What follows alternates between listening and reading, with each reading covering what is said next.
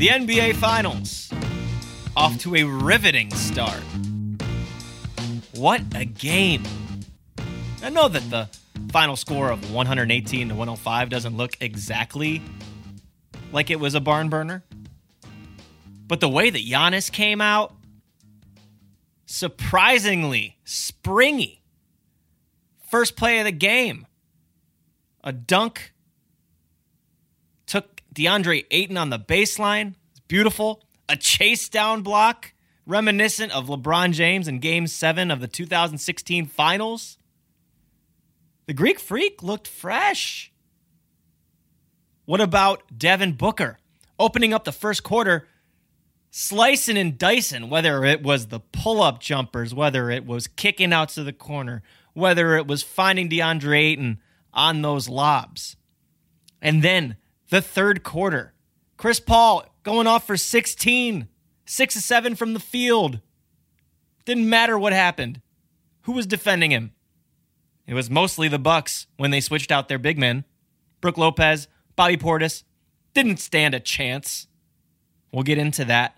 We're going to get into all of Game 1 and the rest of this series here on Keep It at 94. Brought to you by the BasketballNews.com podcast network. Spencer Davies here. Brian Fritz in rainy Florida. But man, I had a lot of fun watching that first game. Lots to take away, I think. But surprisingly to me, I think the Bucks actually played a decent game. Especially making those adjustments in the defense in the second half. But it goes back again for Milwaukee when I watch this team to trust their offense, and they did not. It felt like a very formulaic win from what we've seen from the Suns all season. Their big three, when it comes to Booker, Paul, and Ayton, all stepped up, all had really good games. If you look at the final stats, they're very close to one another between the two teams. The biggest difference, though, was the free throw line, where the Suns dominated the Bucks there, not only in attempts, but also free throws made. They missed one free throw the entire game. So, but it was one of those games, too, where the Suns led from beginning to end, and I never really felt like they were not in control. It wasn't that the Bucks played a horrible game, and it wasn't like the Suns played a dominating game, but the Suns just felt like this is how we do it. We're in control the entire game. Even when that game the Bucks got hot in the fourth quarter and got it down to 7, and there was still plenty of time left in the game. But I still never really got a sense that the Suns had lost control. I felt like they had this game in hand. They immediately hit a couple of big shots and they bulked it back up to a double-digit lead, and they kept it that way all the way to the final buzzer. And that's just what the Suns do sometimes. They don't necessarily need a guy to have like a really monster game, even though CP3 did have, he was in total control of that game and, put up 16 in the third quarter. But it was just one of those kind of, we've got you, man. We're going to, kind of wear you down. We're going to do our thing. And next thing you know, you're going to look up and you're down by 12 or 14 points. And we're just going to keep a grip on that and take it to the end. And that's what the Suns did. I mean, they're so good at that. They didn't turn the ball over a lot. They kind of picked apart the Bucks, like you said, especially in the first half where they could see the different matchups, and they just went with that. And they're so confident what they're doing. They figure things out very quickly. And I think a lot of that credit goes to Monty and it goes to Chris. It does. And when I look at the Suns, they had diagonal drives all night long, no matter who was out there. And it was, again, usually it was a big because they switched on all these pick and rolls. But they were getting to the rim at will, especially Devin Booker in that opening quarter. Well, I think that's got to be one of the problems. I think the Bucks have got to look at that going, wait a second, we've got to dominate the paint a lot more. And I mean, the points in the paint between the two teams was very close. Well, actually, it's funny you mentioned that because in his press conference last night, Chris Middleton was saying the most disappointing part of the game was the free throw discrepancy. And to take the Suns' performance by getting to the rim kind of as a blueprint for them to do next game, because once again, it feels like wash, rinse, repeat at this point, man. Anytime the Bucks go in a lull, it's because they're not passing the ball. It's because they're not, again, trusting their offense. I saw so many random pull-up jumpers again and again. Drew Holiday specifically. Drew Holiday had a really rough game. There is definitely something to keep an eye on as far as Drew Holiday when Giannis is on the floor versus when he's not. I think offensively he feels a little bit more pressed to make plays than to be aggressive. He had more field goal attempts, but a lot of missed layups for this team.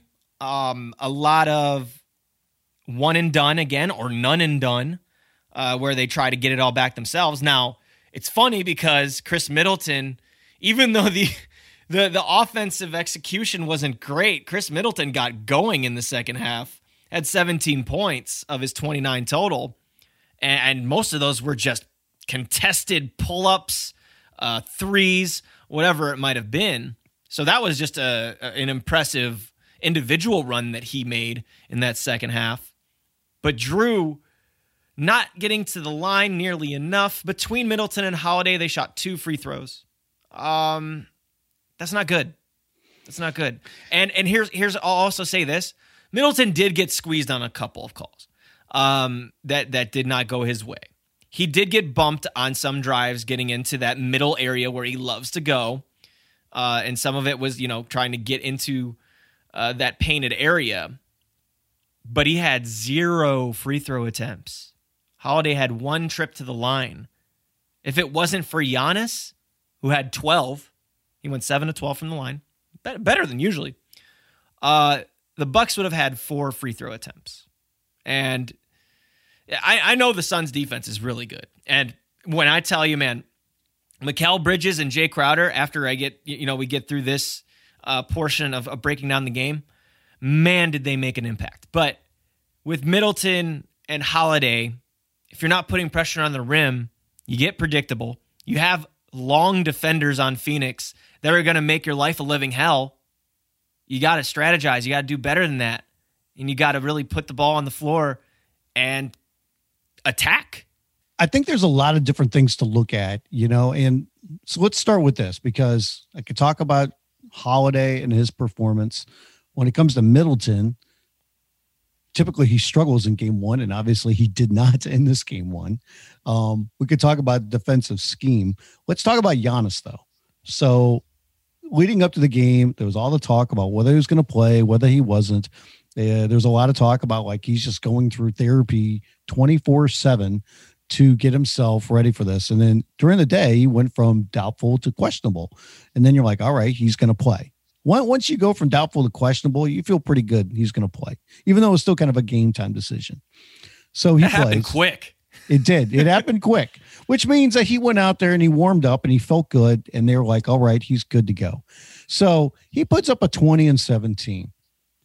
And, when you look at it on paper, you're like, that's a pretty darn good game. But I expect more from Giannis. And I think in the second half, he really looked a little off. And I think that's when the adrenaline wears off. I think the adrenaline wore off. I think he wasn't as springy. I didn't think he moved as well.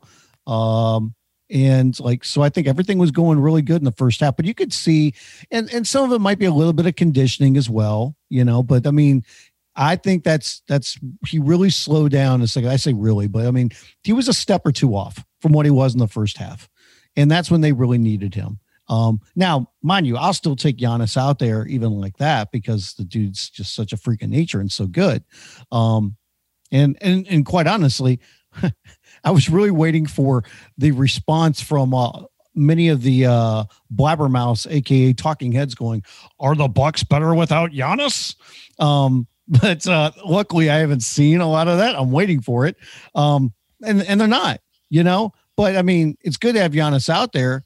I just think that obviously they need a little bit more from him, and regardless if they get more from him or not, Drew Holiday has to do a lot more. I mean, he's supposed to be the missing piece for this team, and he stepped up huge in that Hawks series. But it's frustrating to see him come out and not have a good game one. Again, I think that has a lot to do with Giannis, just especially game planning without Giannis. They won't admit that, but he was clearly looking to be a playmaker first. Taking some inexplicable shots as far as just early in the shot clock with no actions going on. He had one in the first quarter where he took it down to the elbow. He was posting someone up, it looked like, and then turn around and shot the ball, and there was like 16 seconds left in the shot clock. I was like, that was not a good shot. That's not a good shot, Drew. I think he'll pick that up. I think he'll pick that up too. But I felt like anytime that Giannis took a three, except for the one that he made, was bad. I was just like, no. I know that you're still hurting or whatever, but it's like, don't do it. Luckily, he only took two, but I was really worried he was going to start really like launching threes. Well, he actually tried some pull-ups too in the fourth that didn't go down. Usually those 8-foot turnarounds when he tries to get into the paint, those can go down.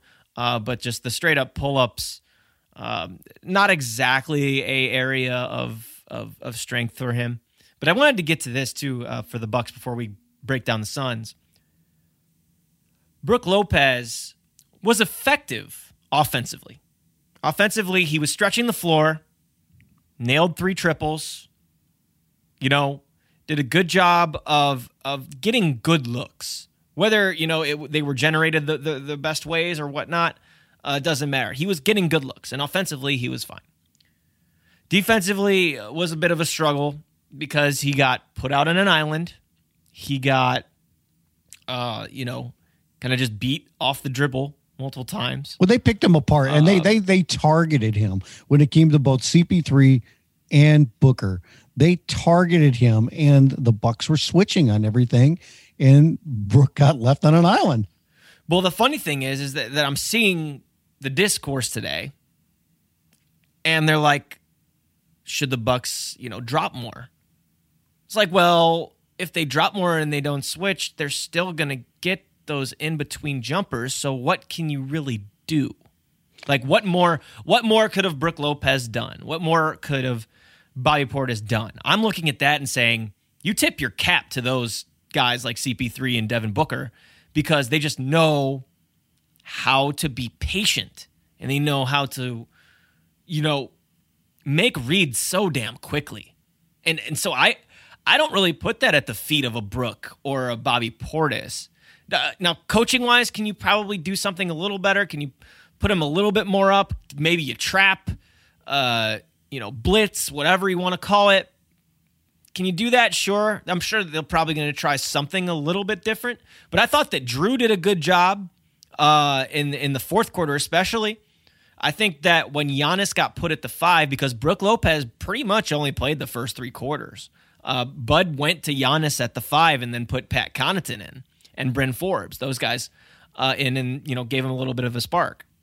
But I thought that the fourth quarter they looked a lot more physical. I thought they looked a lot more in their shirt. It's hard to stay up on Chris Paul because Chris is going to do what Chris does, and whether that's pinning you to his back on a slow dribble, drive to the rim, whether that's shooting a 3 and, kicking his leg out, almost cost him and hurt him, with an ankle injury there against Brook Lopez in the third. But he's going to do all of these tricks of the trade to get you to foul him. And that was another part of the Bucks defense that was really struggling was, Booker and CP getting to the line a combined 14 times, or, getting to the line a combined 7 times. And going 14 of 14 perfect. Like, that's going to be the difficulty, and that's going to have to be the focus going into game 2 is you're not going to stop them. They're going to make their mid-range jumpers, and they're going to make really nice plays. But how do you limit that enough? Because, again, I thought the defense was actually okay after they made that adjustment in the fourth. It might have been a little too late, but I think that offensively is where you're looking with the Bucks again. Well, I think the natural thing to look at, like you said, is, Brook Lopez got whooped out there, by both CP3 and Booker on these switches, so they can't play him as much. Now, I think that he's got to play.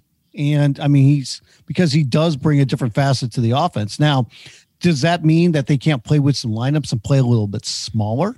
Because obviously they did play smaller in that fourth quarter when they made a run. And I don't know if that's just something that a couple guys got hot or if that's something they want to look at. I don't know if you actually want your closing lineup to include Bryn Forbes. And it's nothing against Bryn. It's just like, he's a bench guy that you're putting in there because you were behind so much and you wanted a 3-point shooter. So I think it's one of those things they have to look at a little bit. Maybe it's something like when Brook is out there, you don't mind leaving Chris Paul a little bit more open for threes, but you don't want to leave Booker open. I mean, you have to kind of shake it up, and maybe there's going to be times you trap. Maybe there's going to be times you drop. I mean, I think they've got to just kind of do different stuff so you don't get into a regular rhythm. You don't know what they're going to do. So even if it takes like that extra second or two for CP3 or Booker to figure out like, this is what they're doing this time around, you just hope that you can get that shot clock down enough to where that can make a little bit of a difference because they have to think about it for an extra second. So I think there's things like that. But like I said, I think there's this natural thing like, that ain't going to work. I'm like, it's game one. It's game one. And it was still a pretty close game overall. There's going to be more adjustments that are made. The one adjustment that I do wonder about when it comes to Jrue Holiday is because he can be so good defensively. Do you just sit there and say, that's it? We're going to have Jrue on CP3. That's the matchup. We're going to live and die with it. Go out there and hawk this dude and just try to make him work. That's all for Jrue. We're going to try to make him work on both ends of the court. We're going to run plays in the other end too, because we want him moving around, and maybe that Jrue can take advantage of his size against Chris Paul. Exactly. Let's not forget that. And if they want to switch Chris and put him on somebody else, then we'll take advantage of that matchup. Okay.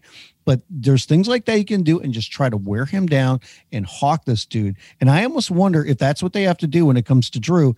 And honestly, just say, whenever Chris is in the game, Jrue, you're in the game as well. That's it. I mean, the second Chris goes out, Jrue, you get a break. Second he comes back in, you're on him. Like, we're bringing you back. So you're on the match minutes train here. This is where it gets interesting, though, because I think that Chris Middleton can also be that guy that you can put on Chris Paul. Interchange those two, whether they're guarding Chris Paul or Devin Booker, honestly, because Booker's going to be a hassle to guard as well. It's a tough decision. The only difference is I like it from a standpoint of Jrue because I think he's just one of those guys that can irritate you a little bit more. And I don't mind Middleton being on him sometimes because you like that difference of bringing the size. But also when it comes to Holiday, because I just feel like Middleton, as good of an offensive player as he is, he's limited in his offense for himself. When it comes to Holiday, he can do a variety of different things. And that's why you brought that dude in there, is so that way he can run your offense and he can get some points and you can do a little bit of everything. And that's a little bit less you have Middleton worry about, because Chris's whole thing is going to be, I'm going to catch and I'm going to shoot.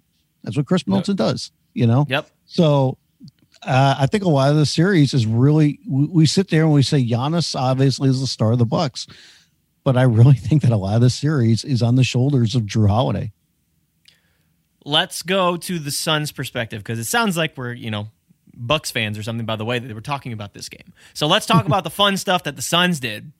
Now, we've mentioned Chris Paul and Devin Booker looking the way they did. Again, dude, when I was watching Book in that first quarter, I was just smiling from ear to ear. I mean, his decision-making, the quickness that he was making decisions with, the playmaking ability, getting to the cup, doing all of these pull-ups. He didn't even have a great shooting night, but he was making such a difference. And even on the defensive end of the floor, I don't want to say I'm floored because he's been doing it all playoffs, but just at the rate and the sharpness that he was executing with in the first quarter, I was like, damn, this is awesome. Well, I think that's what has to be scary if you're a Bucks fan, is that Booker played 42 minutes, and while he put up 27 points, he only shot 8 of 21 for the field and was only 1 of 8 from the 3-point line. But he got to the free throw line 10 times in all 10 of them. So, I mean, that's got to be scary to sit there and going, wait, this dude put up 27 points.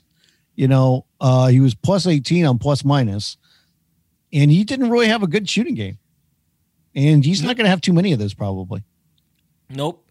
I mean, you can really go down the list by who was effective because it really was a team effort. I love Ayton's game, though, man. I mean, my God, yes. People want to talk about. I wanted to get to that. Chris Paul is the star, and everybody's going to talk about him. And I'm, my mind immediately goes to, well, if the Suns win this, Chris Paul's going to be MVP. But I'm looking at Ayton, I'm like, I know that he has to have somebody deliver the ball to him, but at the same time, it's like what this guy did, and he's so efficient, and the chemistry he's developed with Chris so quickly, it's incredible. Like dude. You know that this is the first person since Tim Duncan to ever put up a 15 or better in their first game of the NBA Finals? That's awesome. I think he whooped them. I think with Ayton, and I'm going to do a plug here because, from the very beginning of the playoffs, he's been showing this, and he did it against the Lakers, and Brian is well aware of this. I talked to Cody Toppert. He is an assistant at Memphis and on Penny Hardaway's staff. But he used to be the director of player development with the Suns the year that they drafted DeAndre Ayton. And he has played a hand in developing Devin Booker and had a hand with Mikal Bridges.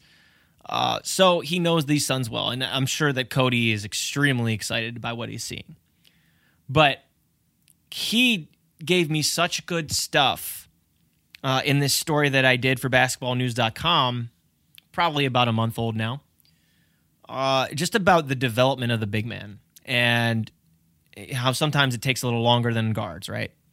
So his quote that stuck out to me offensively is that, it's consecutive effort, it's consecutive action, it's screen angles, it's timing. Defensively, just being in the right spot. Ultimately, it's the way that Jeff Van Gundy said it on the broadcast was actually really good.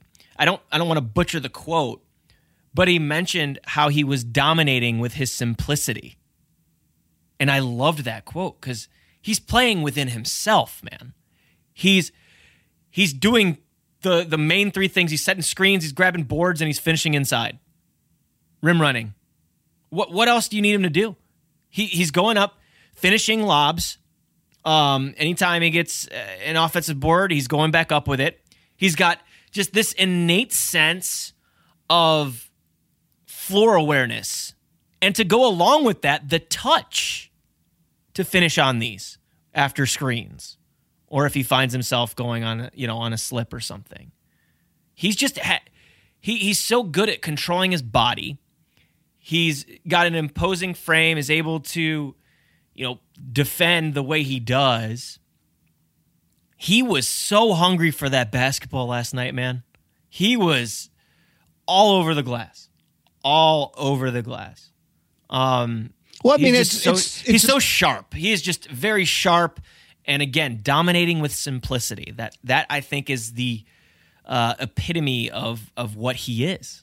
I just think it's very impressive that in this day and age where people won't always look at stats or touches or anything like that, that Ayton has come to learn, and I'm sure a lot of it's been because of Monty Williams in his ear and Chris Paul in his other ear, that you don't need to worry about that. Play to your strengths. What are your strengths? And he's accepted that. And guess what? When you play to your strengths, those numbers are going to be there. And more importantly, the wins are going to be there. Because, I mean, go out there and just the biggest thing for me that Ayton does, it's not just that he doesn't force anything. He's in the right place at the right time. And for a big guy, that's like half of the game, being in the right place at the right time. I'm in the right place to get this lob. I'm in the right place to catch the ball on the roll. I'm in the right place to get this rebound. that's what Ayton has realized. He's in the right place at the right time. And then you add to that the hustle. Because how many times did we even see it last night? We've seen in the playoffs where he's gone out of his way to tap a ball, to keep it alive, to go and grab a loose ball. Yeah, the ball's going out of bounds, and he goes and out hustles 3 other people that are near it to go get it. Absolutely. Yep. He's done so many of those little things, but the control he has of his body when he goes to the rim, he's got great hands where he's catching the ball, and just how efficient he is. I mean, he's got to be shooting, what is it, like 75, 78% from the field in the playoffs? It's something ridiculous. It was over 71 going into this, but I'm sure that busted up a bit. I mean, but he was 8 of 10 in game 1. I mean, that's all he needed. I mean, it's crazy. Plus, he hits all his free throws. He puts up a 22 and 19. I mean, it's incredible. I mean, just to watch. It's hard not to drool over it. His game. I mean, as much as we see it kind of improve as the regular season went on, but how much it's flourished in the playoffs. And I think the other big thing about him too is in this day and age where we talk about, can a big guy stay on the court, especially in the playoffs where there's so many different matchups and everything can be micromanaged, and okay, we're going to find a way to get your big off the court because we're going to go small. The Suns have found a way to keep Ayton on the court. It's like, he's our big, and guess what? We can still play him against anybody. You want to go small? Fine. We will find a way to keep Ayton on the court. And that's what he did in game 1. He played 39 minutes. It was incredible. It was an incredible game by DeAndre Ayton. I did have to mention, I'd say 3 unsung heroes of this game. First, I probably got to say Mikal Bridges. Came out of the gate real confident and slashing to the hoop, doing such good things in transition, but defensively really just making it tough on guys like Middleton and Holiday. Just he's so underrated with his length. I guess you couldn't call him underrated anymore. I mean, he is on an NBA Finals contender that's 3 games away from winning a championship, but I feel like he doesn't have the sexiest stats. He doesn't have like this superstar, aura about him. But Mikal is so high IQ, has been a part of a moment like this, obviously being at Villanova with Jay Wright. His presence and his smarts about what shots he takes, what, reads he makes. Just, I feel like he thinks the game so well, and I think that he recognizes things very well.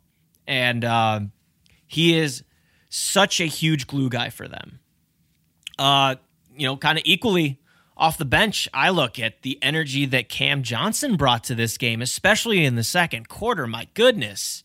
He's flying all over the damn place, Brian. Like, in transition and, just ripping guys. And remember, this is a game he's coming off of food poisoning that he missed their last game in the Western Conference Finals.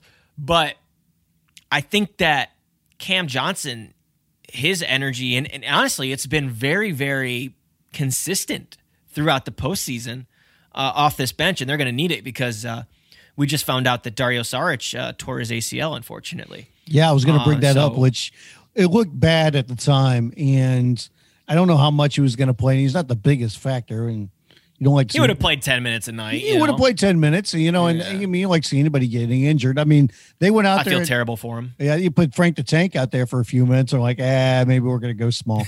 Yep, they'll probably rely on guys like Torrey Craig and Cam Johnson to do that. We might even see a little bit of Abdel Nader too. Yeah. I think Torrey Craig will probably get some minutes there. Yeah. Last guy. And probably the ugliest stat sheet night that there could be. I know where you're going to go. But he had the highest plus minus. And I know that plus minus can be very, very misleading. However, watch the damn game. Jay Crowder. Somebody that was just using his upper body to get into Giannis's grill to execute these steal/blocks. I know it only says that there's one block and then 0 steals, but he had strips on Middleton.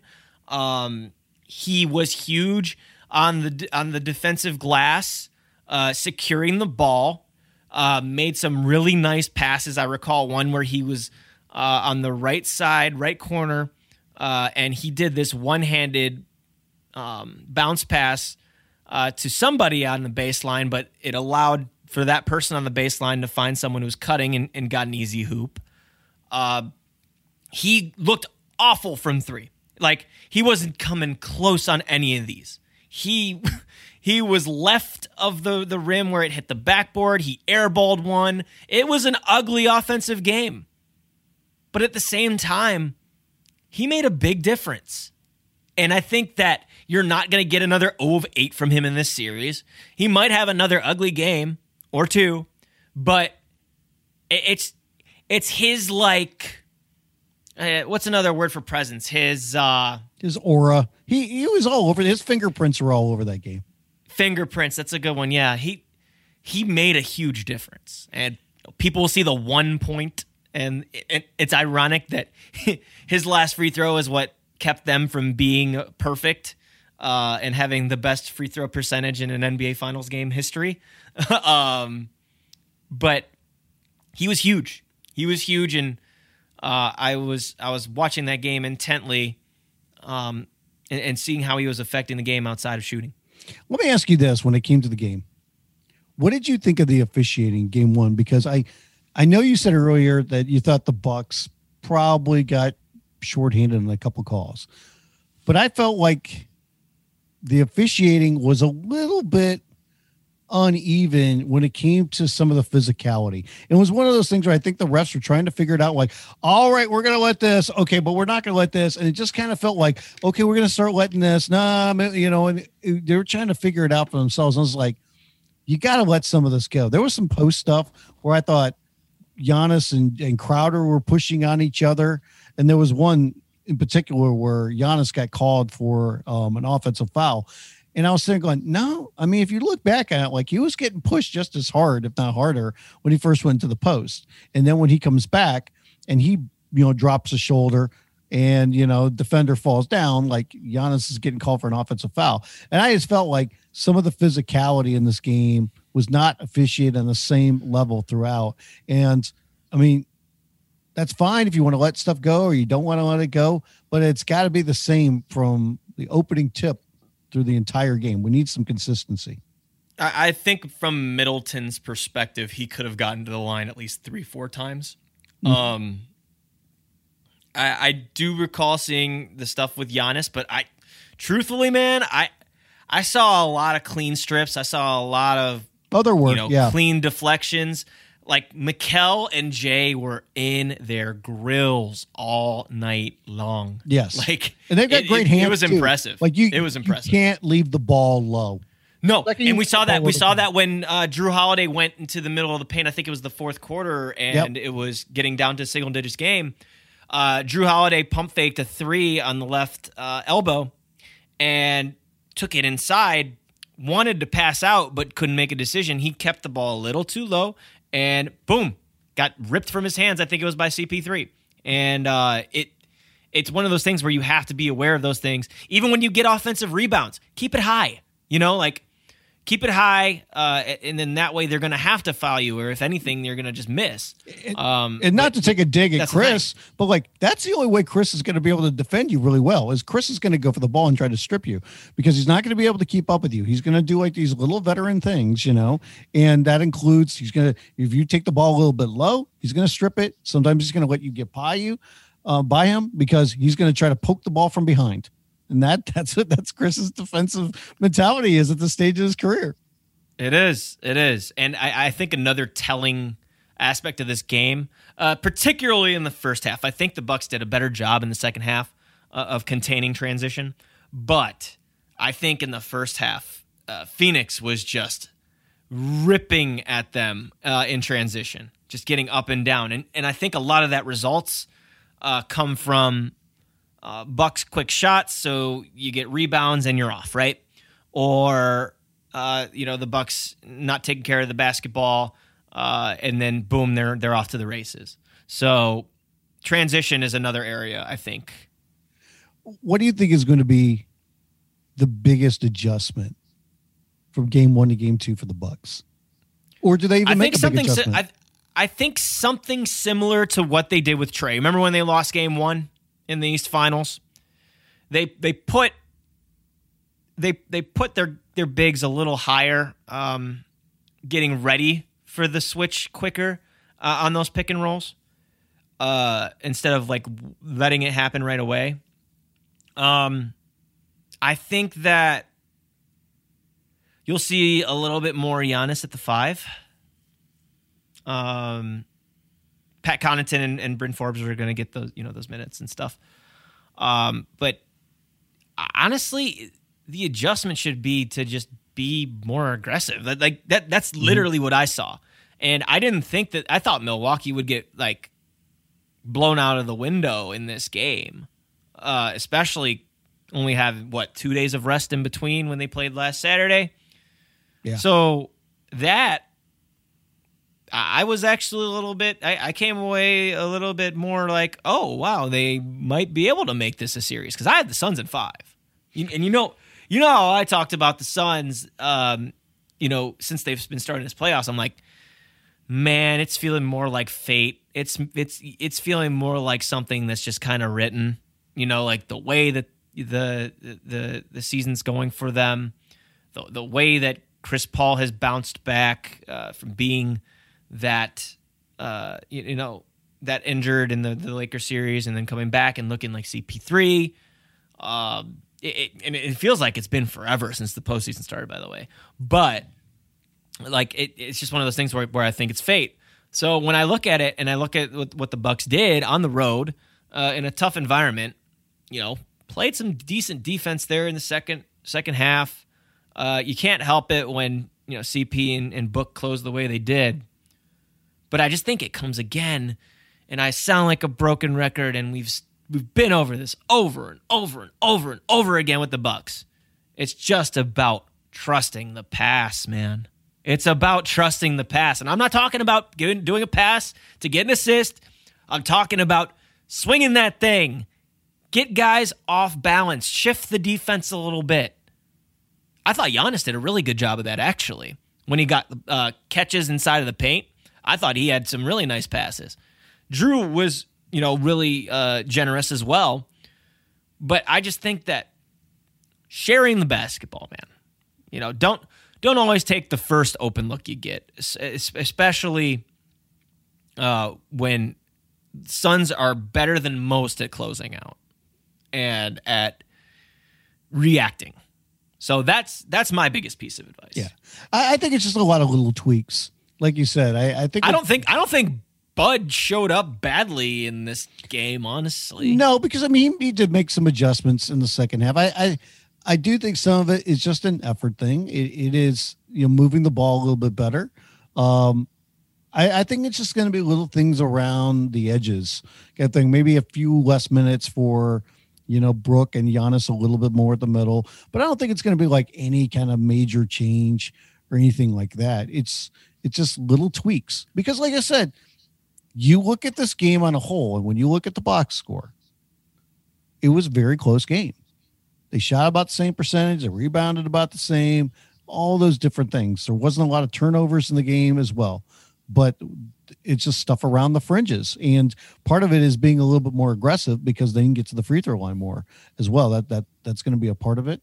And I think probably the other part I would say is I think the Bucks have got to get some more from that bench. I mean, in this game, they got 22 points on the bench. I think do not play Jeff Teague. Yeah, it's a big. Do not play Jeff Teague playing 10 minutes. That's a problem. He didn't play 10 minutes. Yes, he did. He played 5 minutes in the first half, and then he got garbage time minutes after. Sure, okay, so he played more like 5 to 6. But still, if you, I know that you want to get guys a break or whatever, but it's like you're in the NBA Finals, man, and Jeff is not a guy you can be playing right now. They need to tighten it up probably to an 8-man rotation if that means Forbes has to play a couple more minutes, and I know the defensive inefficiencies that come along with that, you're just going to have to suck it up. Second, sorry, but I just want to say, like, second thing too that I'm keeping my eye on, and after we record this podcast, we're doing this on a early afternoon on a Wednesday before the guys talk, and they're going to be talking after this is over, is how Giannis responds, how that knee responds to the stress that he put on it and the condition that it's in. Hopefully it doesn't swell. Hopefully he feels physically ready, mentally ready to come back in game 2.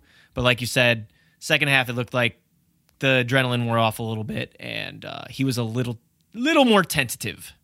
Yeah. If they can get a better game from Drew Holiday and maybe a little bit better of a game from Portis, he might have to play a few more minutes as well. That's the whole thing, is that, like, they're trying defensively, the concern is where Portis lays against this team. Right. And the problem is too, it's just like, okay, if you do that, then I guess that means less minutes for Brook, because then you're playing Portis at the 4. Where is it going in your rotation? So I think this is one of the problems that the Bucks have had to deal with. They've been able to overcome it because their starting lineup can be so good. But now in the playoffs, that bench is not that great. And I think it's showing a little bit more. I mean, you're always going to tighten up your rotation in the playoffs. Normally it's going to go to an 8-man. Sometimes it'll even go to 7. But they've got to get higher production out of those guys that they have. And that's going to be tough, especially on the defensive end of the court, because, Bryn Forbes and Pat Connaughton and Bobby Portis are not exactly known for getting stops. Yes. So with that said, who are you taking in game 2? I'm still going to take the Suns. I mean, I'm taking the Suns too. I thought the Suns would win this series in 6. You say 5. I don't think it's going to be a clean sweep. I just think Phoenix has got too many little things. They're too smart. They've been on too much of a roll. And like you said before, they just feel like a team of destiny. They have, ever since they got past the Lakers, and especially in that second round when they got the sweep. At that point, it was just like, here we go. It's Phoenix's year. You could just kind of feel the switch flip. I think so too. So before the finals started, and we'll just touch on a couple of different things that were said, but Commissioner Adam Silver had his annual postseason press conference. Were you able to see any of the tidbits that came out of that? Are there any particular subjects that you would like to address from that press conference? I have the entire transcription here, actually. Oh, why don't you just read the entire thing from start to end? Well, the press conference took the press conference took about 40 minutes, so I don't think we're going to do that. Oh, okay. You don't want to read it in double time? That's a little bit long. I mean, I guess the biggest things were just kind of, they're doing more research, I believe, when it comes to like the injury, Yeah. No, I will say this, just as a reaction to the way he talked about load management and stuff. It sounded like he wasn't exactly, he's not buying blaming the season for the way that these things have gone. He was talking about how the injuries over the past couple of years have piled up, even with guys getting rest. And who else isn't buying it either? Chris Paul. And he's not buying it from LeBron James, because he doesn't want to hear LeBron poo-poo the idea about injuries. And then Chris is saying, wait, this is my year, dude. Don't be talking smack and take it away from my year, because I'm in the finals for the first time ever, and I might be winning a championship. So you know what? Get off that banana boat if you're not going to be a part of this. You want to be my good buddy. Like, be happy for me, man, and stop, talking smack about, the injuries this year, and it's hurt the playoffs so much. Chris is sitting there going, hey, you know what? Go promote your movie. Let me enjoy my moment, okay? Right. And that's the president of the NBPA, Chris Paul, to everybody. So that's somebody who, had the, those things. And he did address that, like you said, in his finals availability on Monday. So Chris Paul is very much so on the, the side of Adam Silver in this argument. The other stuff that he addressed, I think the play-in tournament, talking about how that is he foresees that resuming. It obviously is going to take the votes from the 30 teams and their owners, but that's something that the teams and the Players Association will have to come in agreement upon.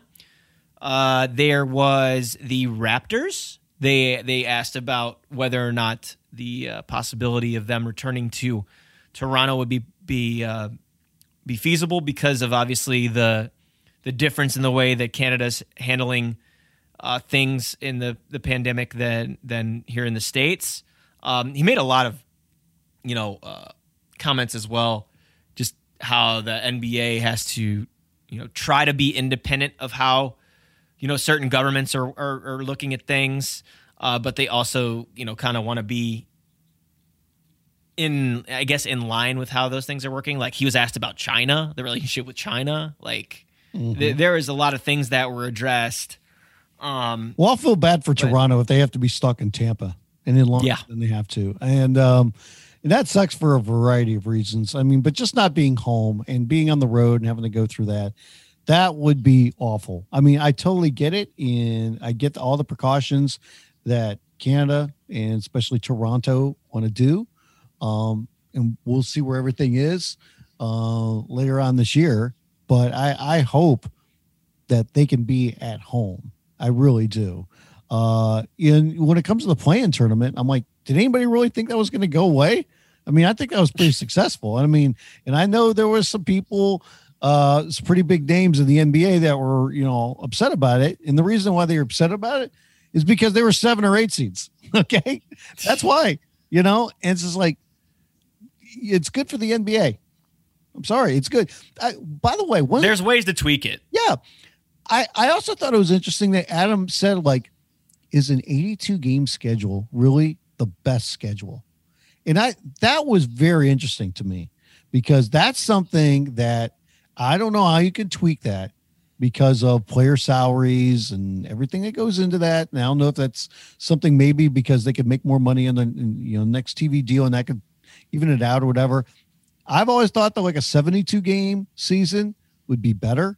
It doesn't take too many games off. I mean, 10 games is, an eighth of the season, but at the same time, it's not a massive difference, but it can mean a lot when it comes to kind of player health, getting rid of back-to-backs, spacing them out a little bit better, and just kind of taking better care of the players. Like I said, I don't know if ownership will be on board with that.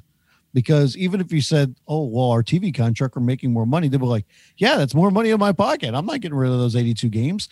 And by the way, if you have 10 less games, it's 5 less home games for me to sell concessions, and things like that. So I don't know how that could get worked out. And I don't know how many games Adam would be looking at. But like if they wanted to cut games off the season, that would be very interesting to see.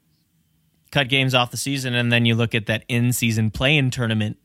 Or play tournament, whatever the hell they want to call it. Yeah. And then that you could see that happening because then you don't lose those concessions and the revenue that comes from those, and they're still games, but maybe they're just considered exhibition. I don't know how this in-season tournament would work, what the incentive to win it would be. But I think that could also play a factor in if they cut things down and, Can I throw in a weird idea? Oh, boy. Here he goes. Well, when it comes to the in-season tournament, I mean, obviously there could be a financial reason to play in that. But, well, the problem is it's not something good for the players. It's something more for the teams. I was going to say, could you put something on there where it helps with the coin flip or draft status or something like that? But the problem is players don't give a rip about that. That's more teams that are going to care about it. And players are like, man, he goes, I want to rest my knee. Okay. Because I got the second half of the season to go here. So what's in it? What's in it for me? I mean, the money is always nice. But outside of that, I don't know what other kind of thing they could put on it for a team where players would care. You know, I'm not sure. Yeah, no, not either. And that's his job to figure out. Yeah. I was thinking that one through in real time, and I shot down my own idea. Whatever, man. Okay, so last topic that I'll hit here, and then I'll throw out a couple news nuggets. But interested in this one because USA basketball starting off this week, kicked off, and you know me here in Cleveland. I've always got my eye on things that are going on. They've got Darius Garland over there on the select team, first one that he's made. He'll be talking on Friday evening. Looking forward to hearing from him. But Kevin Love talked to the media yesterday. I was a part of that. And interesting comments, I guess. Maybe they shouldn't be seen as interesting, and this is more obvious than anything. But just publicly, I think a teeny bit interesting. Talking about how participating in training camp and USA Today is really going to get him right, is going to keep him active and keep him healthy after, the seasons that he's had in Cleveland in the last 2-3 years. Been dealing with these injuries. It feels like Groundhog Day. It feels like, this stuff has happened so often to him that, you just kind of assume that, he's done. I thought it was definitely honest of him to admit that, days of 35 minutes and 20 touches a night, those days are probably in his rearview mirror. He is entering his 14th season. So I'm curious here because he spoke very highly of Bam Adebayo, said that his jersey is in his locker, that he likes the way he plays so much. He spoke very well of Kevin Durant, and those two are going to be extremely close in Las Vegas as they prepare here. Are you saying there could be some recruiting going on during the Olympics? We've never seen that before. I saw Greg Popovich talk about I don't care if anybody wants to make a super team. I don't care about that. I want no part of that. Whatever they want to talk about, that's their business, and I'm not getting involved. I'm here to coach him. He did say that he's going to work Kevin's ass off, though, and I love that. I just want to see how, because Kevin since the end of the season has been working tirelessly, and you can see the clips and stuff that are out there. It's like, just because I'm in Cleveland doesn't mean that I don't want to see the guy succeed. I think that he's got plenty to offer, just at a little bit of a reduced role, and hopefully for him to stay healthy. Do you think he could have a role like Blake Griffin? Well, that's the thing that I was going to get to, because those are, obviously some buyout candidate situations. And then the third part real quick, that came out recently as well from the San Francisco Chronicle, is that the Warriors are reportedly flirting with the idea of pursuing Love, which would absolutely break the hearts of everyone here in the land. But the New York Post. So there's three. Yeah, there's three. The Post also had a story that said, well, if Kevin Love agrees to a buyout, then the Brooklyn Nets could be very interested in him too. And I think there's going to be a handful of teams that will be interested in Kevin Love if he negotiates a buyout, because he has 2 years and about $60 million left on his deal. And I think it's great that he's very honest about my days of being, more or less an A-list star in the NBA are gone, but I still have something to contribute if he can stay healthy. And I think there's a couple of things with that. It's not just, his body, but I think it's his mind. And I think he needs to get out of Cleveland, because I think that situation has just, it taken him down so many notches. And he hasn't been able to deal with it. And I think he's been honest about that too, because we've seen the screw ups on the court, and even off the court. Where, we've talked about that. And I think too that he mentioned about Team USA is being around success is going to, really propel his mind and get him in a right mentality. By just being around winners and being around this talent, that can really refresh somebody. I don't think the Cavs have tried to move him. I don't see how that's going to get any easier over these last 2 years. Unless he looks like a damn star in Tokyo. Unless he we have an winning shot and, takes home the gold for Team USA. I'd be curious if they would really entertain the buyout, and then how much money would Kevin say, I will leave this on the table? Because Kevin doesn't seem like a guy that's infatuated with money. I mean, of course he'll take the money where he can get it, but he doesn't seem like that's going to be the end all be all. And I think for him, not just trying to be part of a winner, but, getting himself straight and being able to play good basketball and winning basketball, and having an opportunity to win a championship, I think it's going to mean a lot to him. And I'd be curious to see if the Cavs seriously entertain a buyout, how much money would he be willing to leave on the table? And then what teams are going to pursue him? Because, hey, the Warriors will pursue him. The Nets will pursue him. You can't tell me the Lakers won't pursue him. The Clippers will probably pursue him. Blazers will. Maybe the Sixers. I can see the Celtics maybe. There's the Heat. Yeah, there's going to be 10 teams. There's going to, or so. There's going to be contenders. They're going to say, I will take a flyer on Kevin Love, because the worst situation. Some of them might just be for minimum money. Maybe it's going to be for a little bit more than that. But it's probably going to be for minimum money. And I think Kevin's already wrapped his mind around the idea. Like, I'm probably not even going to be a starter wherever I go if something like this happens. So there's going to be a lot of teams that'll say, I'll try it. And if it doesn't work out, I just let them go. Right. And another thing too is, what I've been told at least is that the Cavs are already in this mindset that, Love's going to be capped off at probably around 25 minutes. He's probably going to, not get quite as many, looks as he gets. They're going to really use his floor spacing ability. The way he rebounds defensively is elite. But where do you see being around the Cavs? They've talked about this before. They haven't really entertained it. But do you think something will change this offseason where they really will think about a buyout? I think they can. I think they can look at it. I think that they also understand that they need a veteran presence, but this is also going to come, after the draft, when they get into free agency, what kind of veteran they get. What kind of number do you think would have to be for the Cavs to say, okay, we'll let you walk? Well, what was Blake's number? Did he leave 13? Something like that. Well, something. So something Love there. makes 31 this coming year and then 28 the following.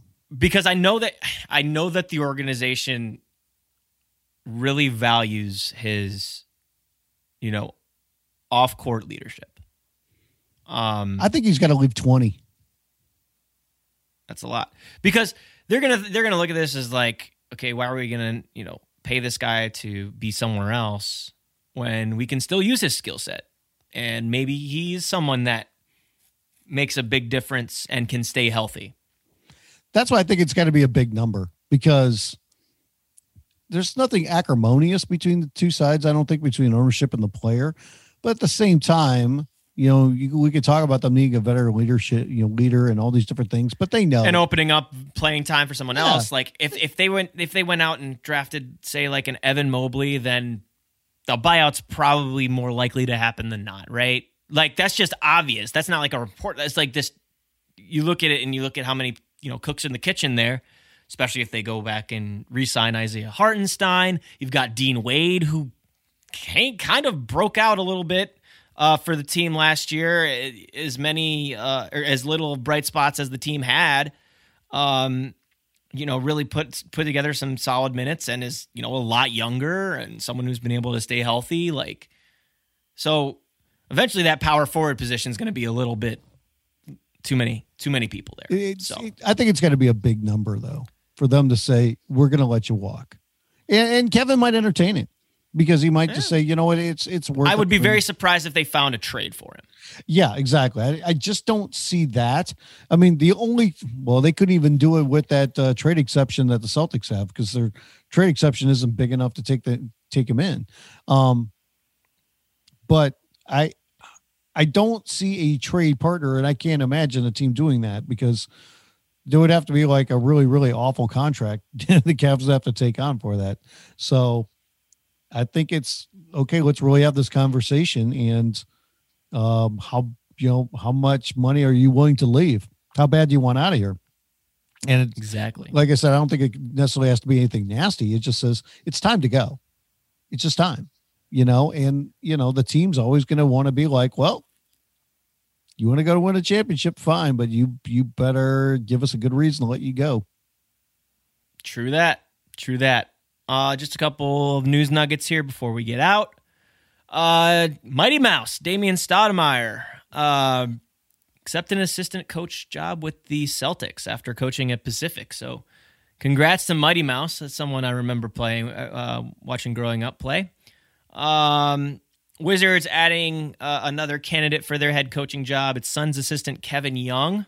So now Jamal Mosley, Darvin Ham, Wes Unseld Jr., Charles Lee, and Chris Quinn are all in that mix for the Wizards job. We still haven't gotten one for Orlando yet. I know that you're paying attention to that. You know it. How about Scott Brooks interviewing for an assistant job with the Lakers? How about it? I thought that was beat him, join him, right? I thought that was kind of interesting.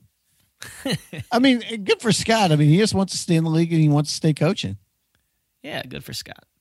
He wants to follow the brick road, right? Go get some titles. Somebody's got to be over here for Jason Kidd's not going to be here to try to get the coaching job. When they don't give Vogel an extension, might as well be me.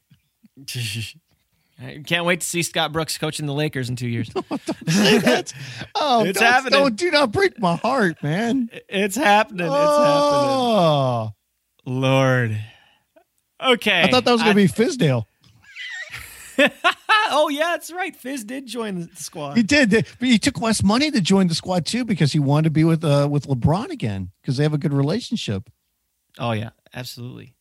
Going back to Miami. I remember watching them there. LeBron, if I come over here and they don't sign Vogel, you'll put in a good word for me to get the coaching job, right? Okay, I'll take less money at the other place. No problem. You get my back, right, King? Yeah? Okay. Negotiation tactics by Take That for Data. Take that for data. All right, Brian. I think that we can go ahead and get out of here. Good talk about Game 1 and what's to come here in the NBA Finals. Game 2 going to tip off at 9 p.m. Eastern Time from Phoenix Suns Arena on Thursday night. Once again, keep it at 94, brought to you by BasketballNews.com Podcast Network. Got 10 other great ones for you to listen to. Not limited to the Rex Chapman Show, Nate Unfiltered, The Posecast, Dishes and Dimes, The Rematch, The Dunker Spot, The Alex Kennedy Podcast, The Sheridan Show, The Follow Through with Clips and Drew, and NBA Top Shot Weekly with Alex Kennedy and Oliver Maroney. You can find me on Twitter at Spin Davies. You can find Brian on Twitter at Brian Fritz. You can find me on Instagram at Spin Davies. And you can find Brian on Instagram at It's Brian Fritz. It's a good show. Can't wait to see where this series sets after the beginning of next week. So we'll be at least 3 games in, maybe 4 by the next time we record. But in the meantime, everybody stay safe, stay healthy.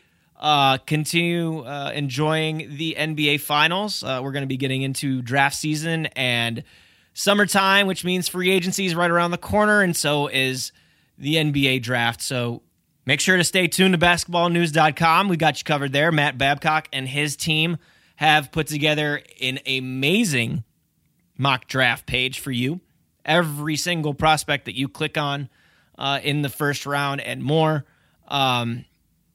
They've got profiles for you and where they're going, where the prospects are being selected, all that good stuff. And we've got plenty of profiles, some new ones that have come out over the last week, including on Moses Moody, Ayo Dosunmu. We've got Scotty Barnes, Corey Kispert. Know we're going to have a big one on Trey Murphy coming up that I will be doing. So definitely keep it locked to basketballnews.com for that. And, of course, our other interviews, great film breakdowns by Nekias Duncan, and more. So, again, basketballnews.com. And this is it for Keep It at 94. We will see you next time.